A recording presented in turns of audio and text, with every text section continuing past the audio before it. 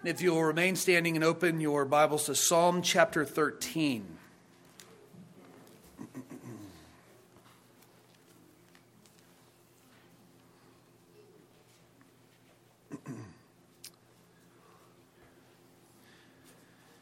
This is God's holy, inerrant, and infallible word. You do well to give it your full attention. How long, O Lord, will you forget me forever? How long will you hide your face from me? How long must I take counsel in my soul and have sorrow in my heart all the day? How long shall my enemy be exalted over me? Consider and answer me, O Lord, my God. Light up my eyes, lest I sleep the sleep of death. Lest my enemy say, I have prevailed over him. Lest my foes rejoice because I am shaken. But I have trusted in your steadfast love. My heart shall rejoice in your salvation. I will sing to the Lord because he has dealt bountifully with me. The grass withers and the flower fades, but the word of the Lord endures forever. You may be seated.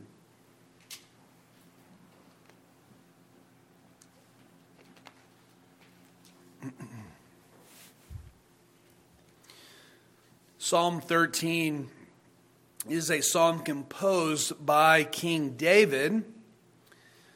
We're not sure of the exact circumstances that David was experiencing when he composed this psalm. In fact, he may not have even been king yet.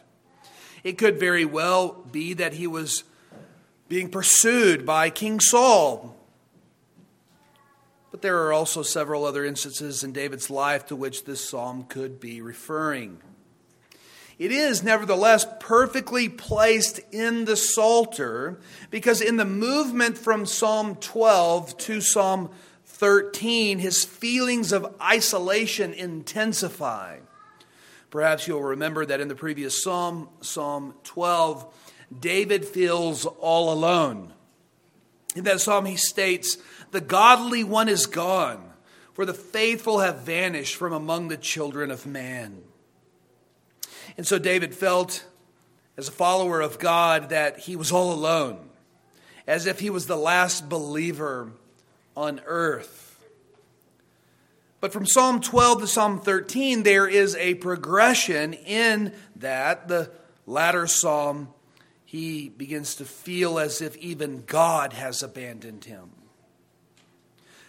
But psychologically, abandonment is not exactly what had taken place in his life. It is certainly not the case that the Lord had abandoned him, but he certainly felt abandoned by God, psychologically speaking. Now, it's not difficult to see then why David begins this psalm with a lament. Like other psalms we have seen, this psalm begins with a lament and ends with praise. And the structure of the psalm as a whole can be broken up really into three different parts. There is a cry of lament in verses 1 and 2, a prayer with requests in verses 3 and 4, and then a song of praise in verses 5 and 6. First, we will exposit each of those verses here in this psalm to understand as best we can David's experience and his responses to the experience that he faced in this psalm. And then we will look at how this psalm ultimately points us to the person and work of Jesus Christ. In other words, we will see how David was a type and shadow of Christ. And then finally, we will see how this psalm applies to believers today. And so we begin with David's cry of lament in verses 1 and 2. We could describe his lament as bringing a complaint to the Lord. This is not a complaint of rebellion, but a complaint of the righteous, a complaint of belief. It requires David to turn to the only one who can hear, respond, and give relief to David's situation. Matthew Henry speaks to these types of complaints that we find in the Psalms, and he says, speaking of David, his troubles extort complaints, and the afflicted have liberty to pour out their complaint before the Lord. It is some ease to a troubled spirit to give vent to its griefs, especially to give vent to them at the throne of grace, where we are sure to find one who is afflicted in the afflictions of his people and is troubled with the feeling of their infirmities. There we have boldness of access by faith. And so David's complaint comes then as lamentation, in which he repeats the question, how long, 4 different times here in the first 2 verses. The first, how long, actually comes in 2 questions. He starts simply by saying, how long, O Lord? He leaves it there. It's that simple. How long? How long is this trouble going to continue? How long? And this question is continued by asking, will you forget me forever? David feels that the persistence of his present struggle means that God must have forgotten him. Clearly, David has experienced this struggle, this suffering at the hands of his enemy for quite some time. And so he issues up a complaint. How long, O Lord? Will this suffering go on forever? Will you forget me forever? But we see that David has turned to the Lord. He knows in whose hands this situation is held. The Lord has control over it, and since it has persisted for quite some time, he asks if the Lord will forget him forever. He's wondering why God hasn't yet come to his aid. Now, since God has delayed in bringing him aid, it has resulted in him wrestling internally with his thoughts, which brings about continual sorrow. And so he asks, how long a second time? How long must I take counsel in my soul and have sorrow in my heart all the day? And finally, he asks, how long shall my enemy be exalted over me? And so notice that David's complaints of lamentation are complaints that are based upon God's promises. All 4 of these questions are based upon God's promises. God had sworn to remember his covenant promises, and so to remember the people with whom he had covenanted. Yet David prays, how long, O Lord, will you forget me forever? God had promised to be present with his people. He promised in Deuteronomy 31 verse 6 to never leave them nor forsake them. Yet David prays, how long will you hide your face from me?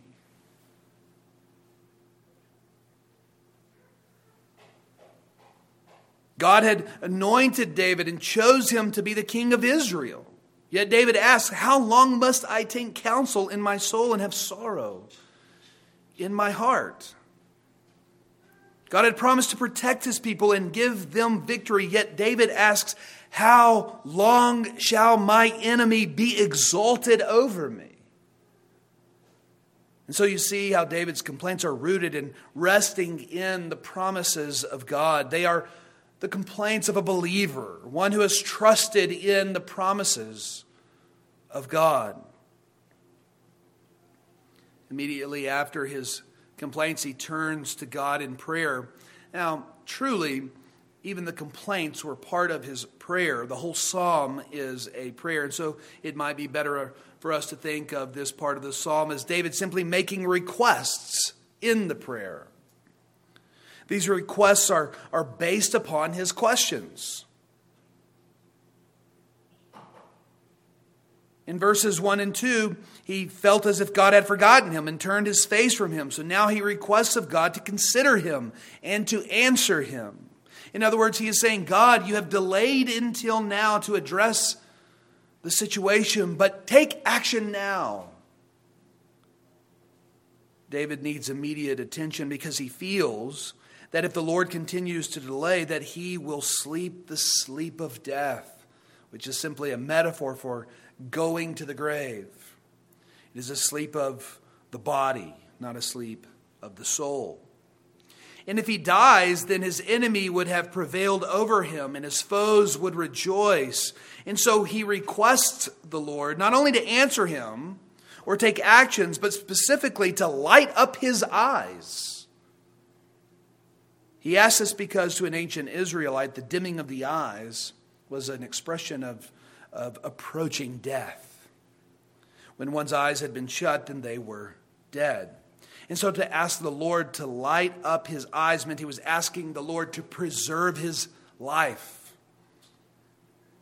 And this was not just a plea for the sake of his own life, but it was also praying on the basis of the Lord and who he is, for the reputation of the Lord.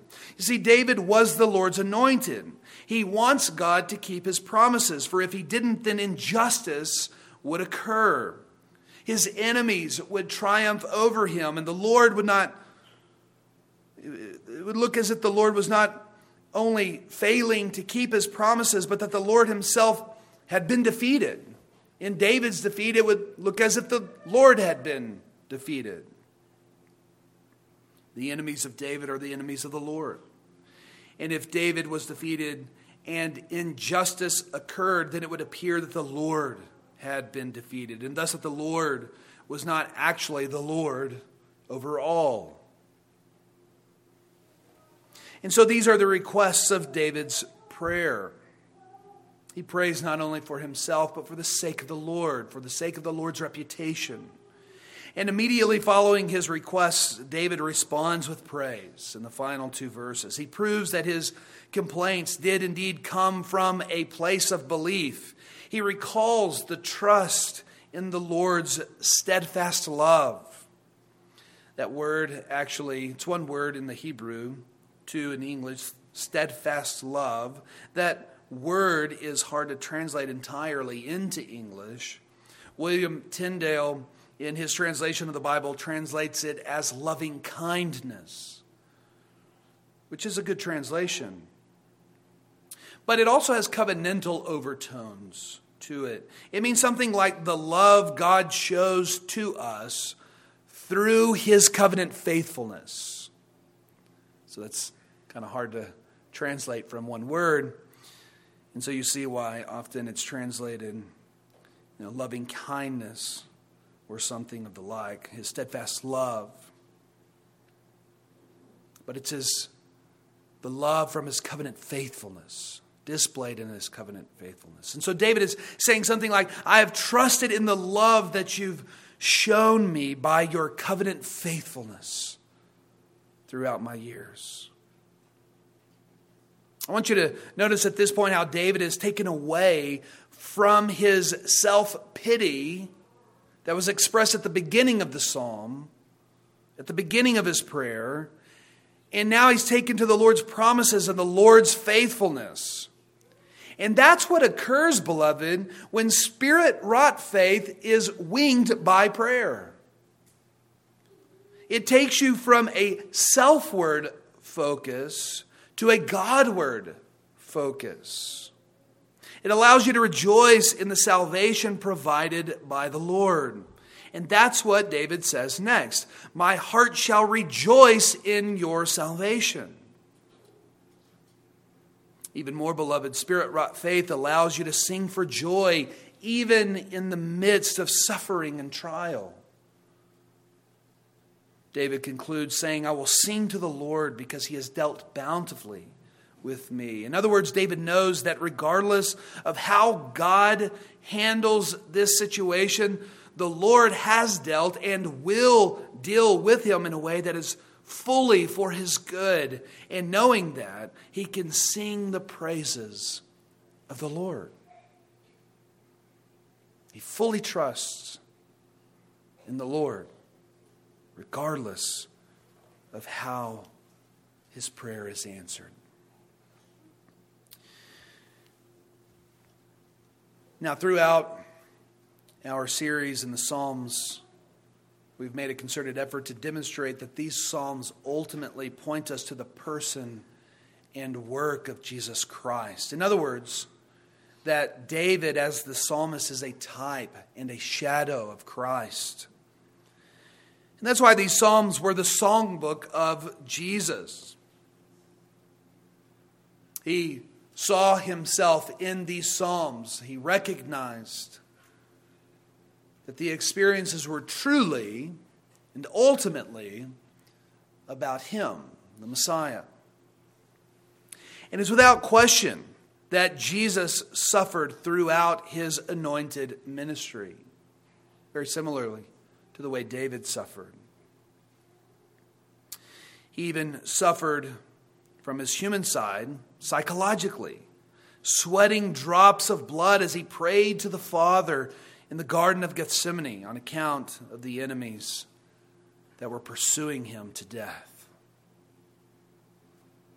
Time and time again throughout these Psalms, I've pointed out that verse from Hebrews chapter 5, which says, in the days of his flesh, Jesus offered up prayers and supplications with loud cries and tears to him who was able to save him from out of death.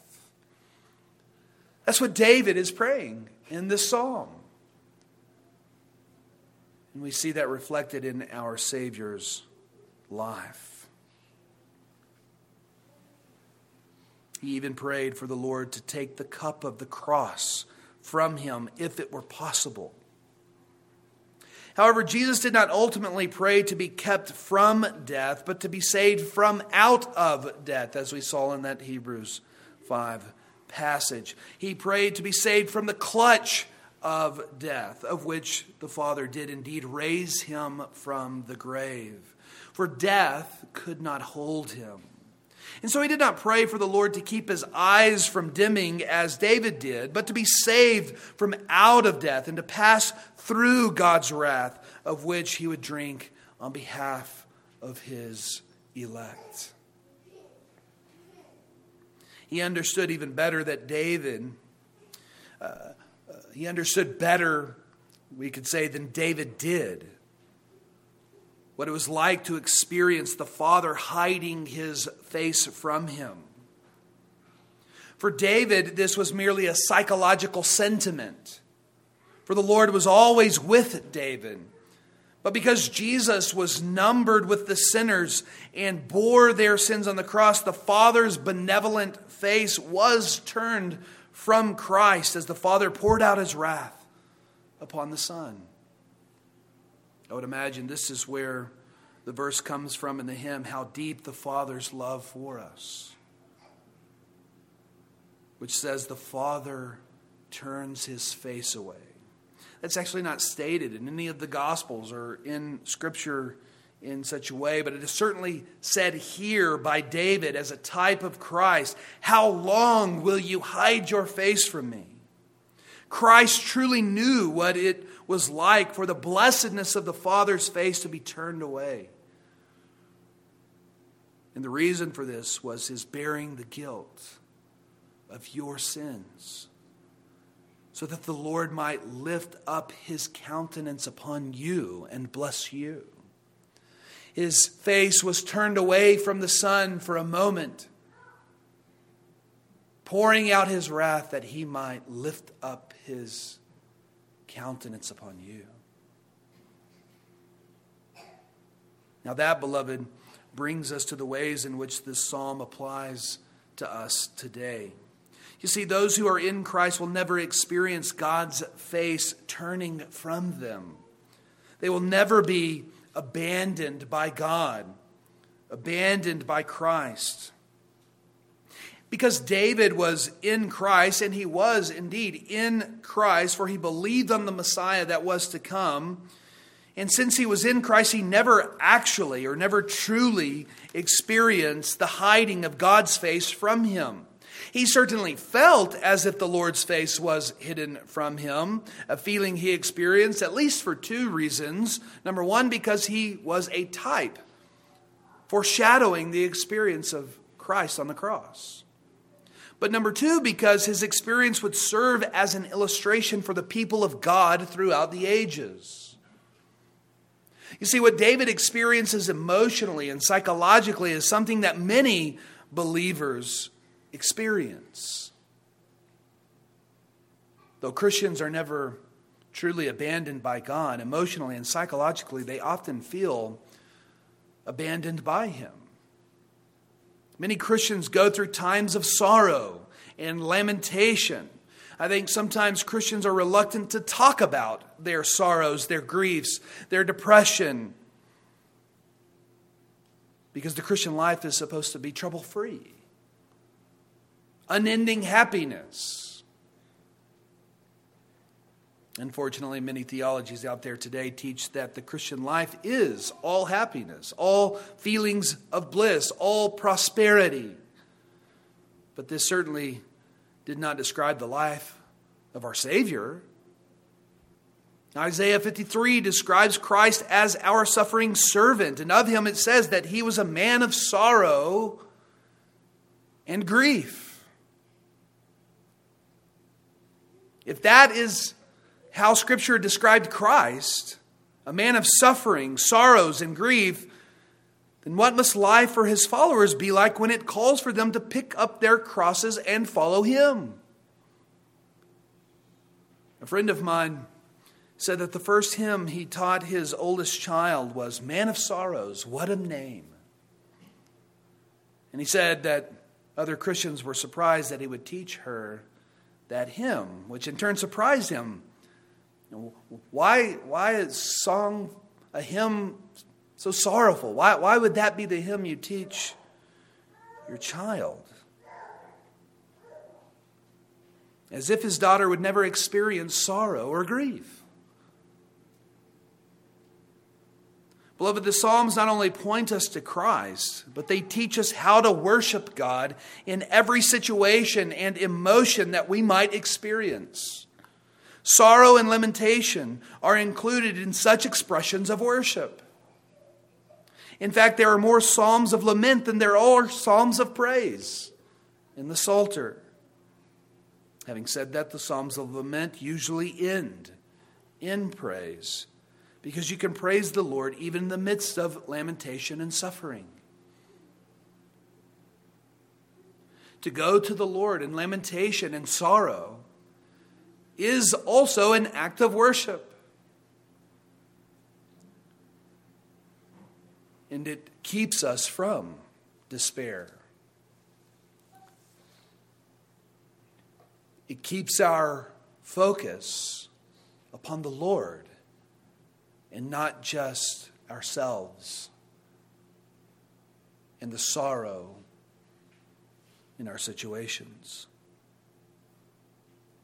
This psalm teaches, and all throughout the Psalter, the Psalms teach us that sorrow and lamentation should cause us to seek refuge in the Lord through prayer. To flee to His throne with your requests and to seek His will in your troubles. And that is what David did. This is what our Lord did also in the days of His flesh. We are to learn this from them and to imitate them. Now, we also learn that we are to wait on the Lord. He is the one who will bring deliverance.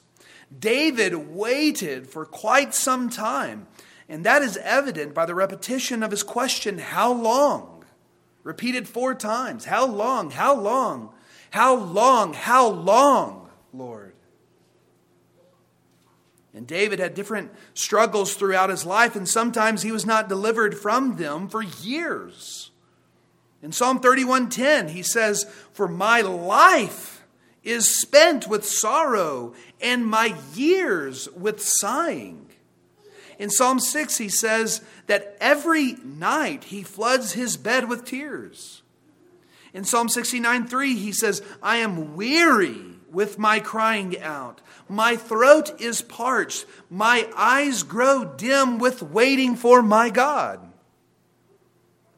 There's that expression, the dimming of the eyes. He's approaching death, waiting for the Lord's deliverance. But that's what he does.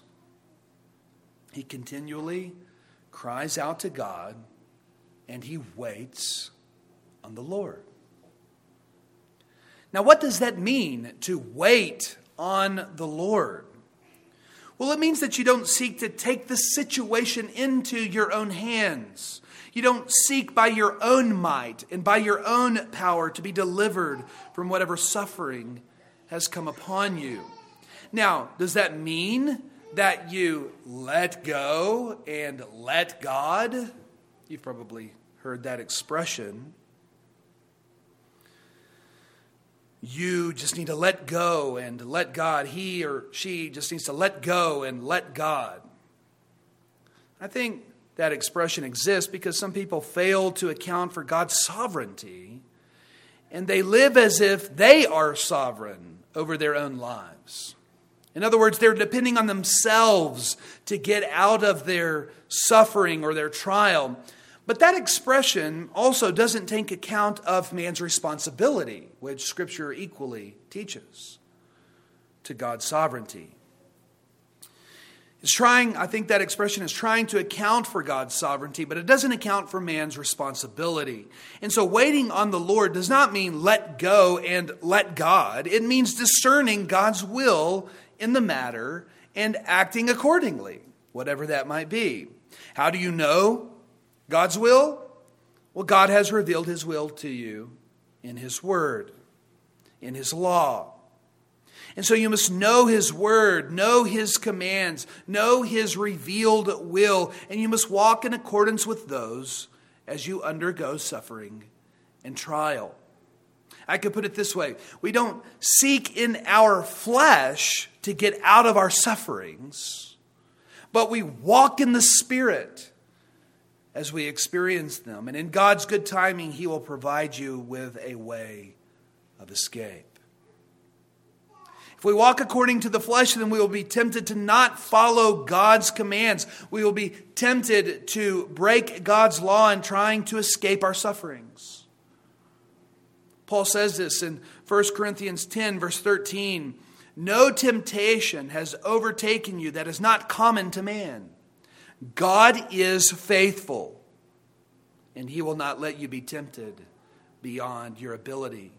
But with the temptation, he will also provide the way of escape that you may be able to endure it.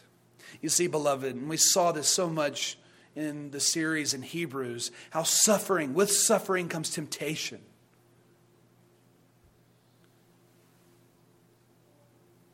And the question that concerns us will be, will we seek in our own struggle, in our own might, to get our way out of the suffering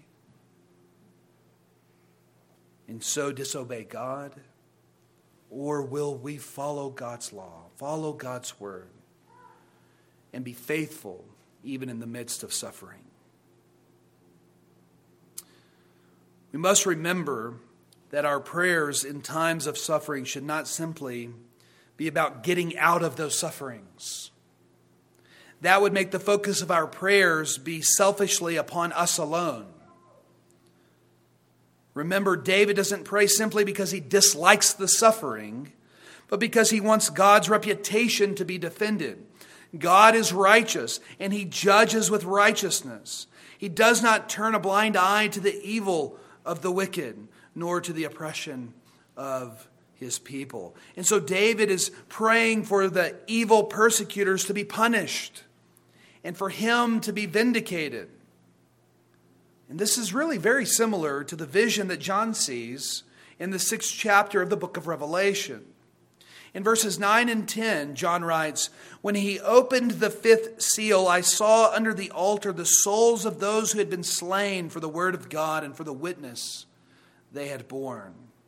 They cried out with a loud voice, O sovereign Lord, holy and true, how long before you will judge and avenge our blood on those who dwell on the earth?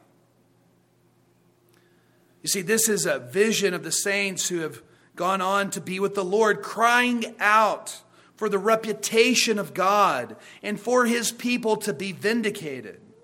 But the Lord tells them what? To wait, to rest a little longer. In God's good timing, he will bring all suffering to an end, and he will bring vindication for himself and for his people. But for now, he intends to use that suffering to conform his church to the image of her Savior, Jesus Christ. And that is what it means to wait on the Lord. When you face sorrow and grief and suffering and trial, and in faith you fly to the throne of mercy and petition and prayer,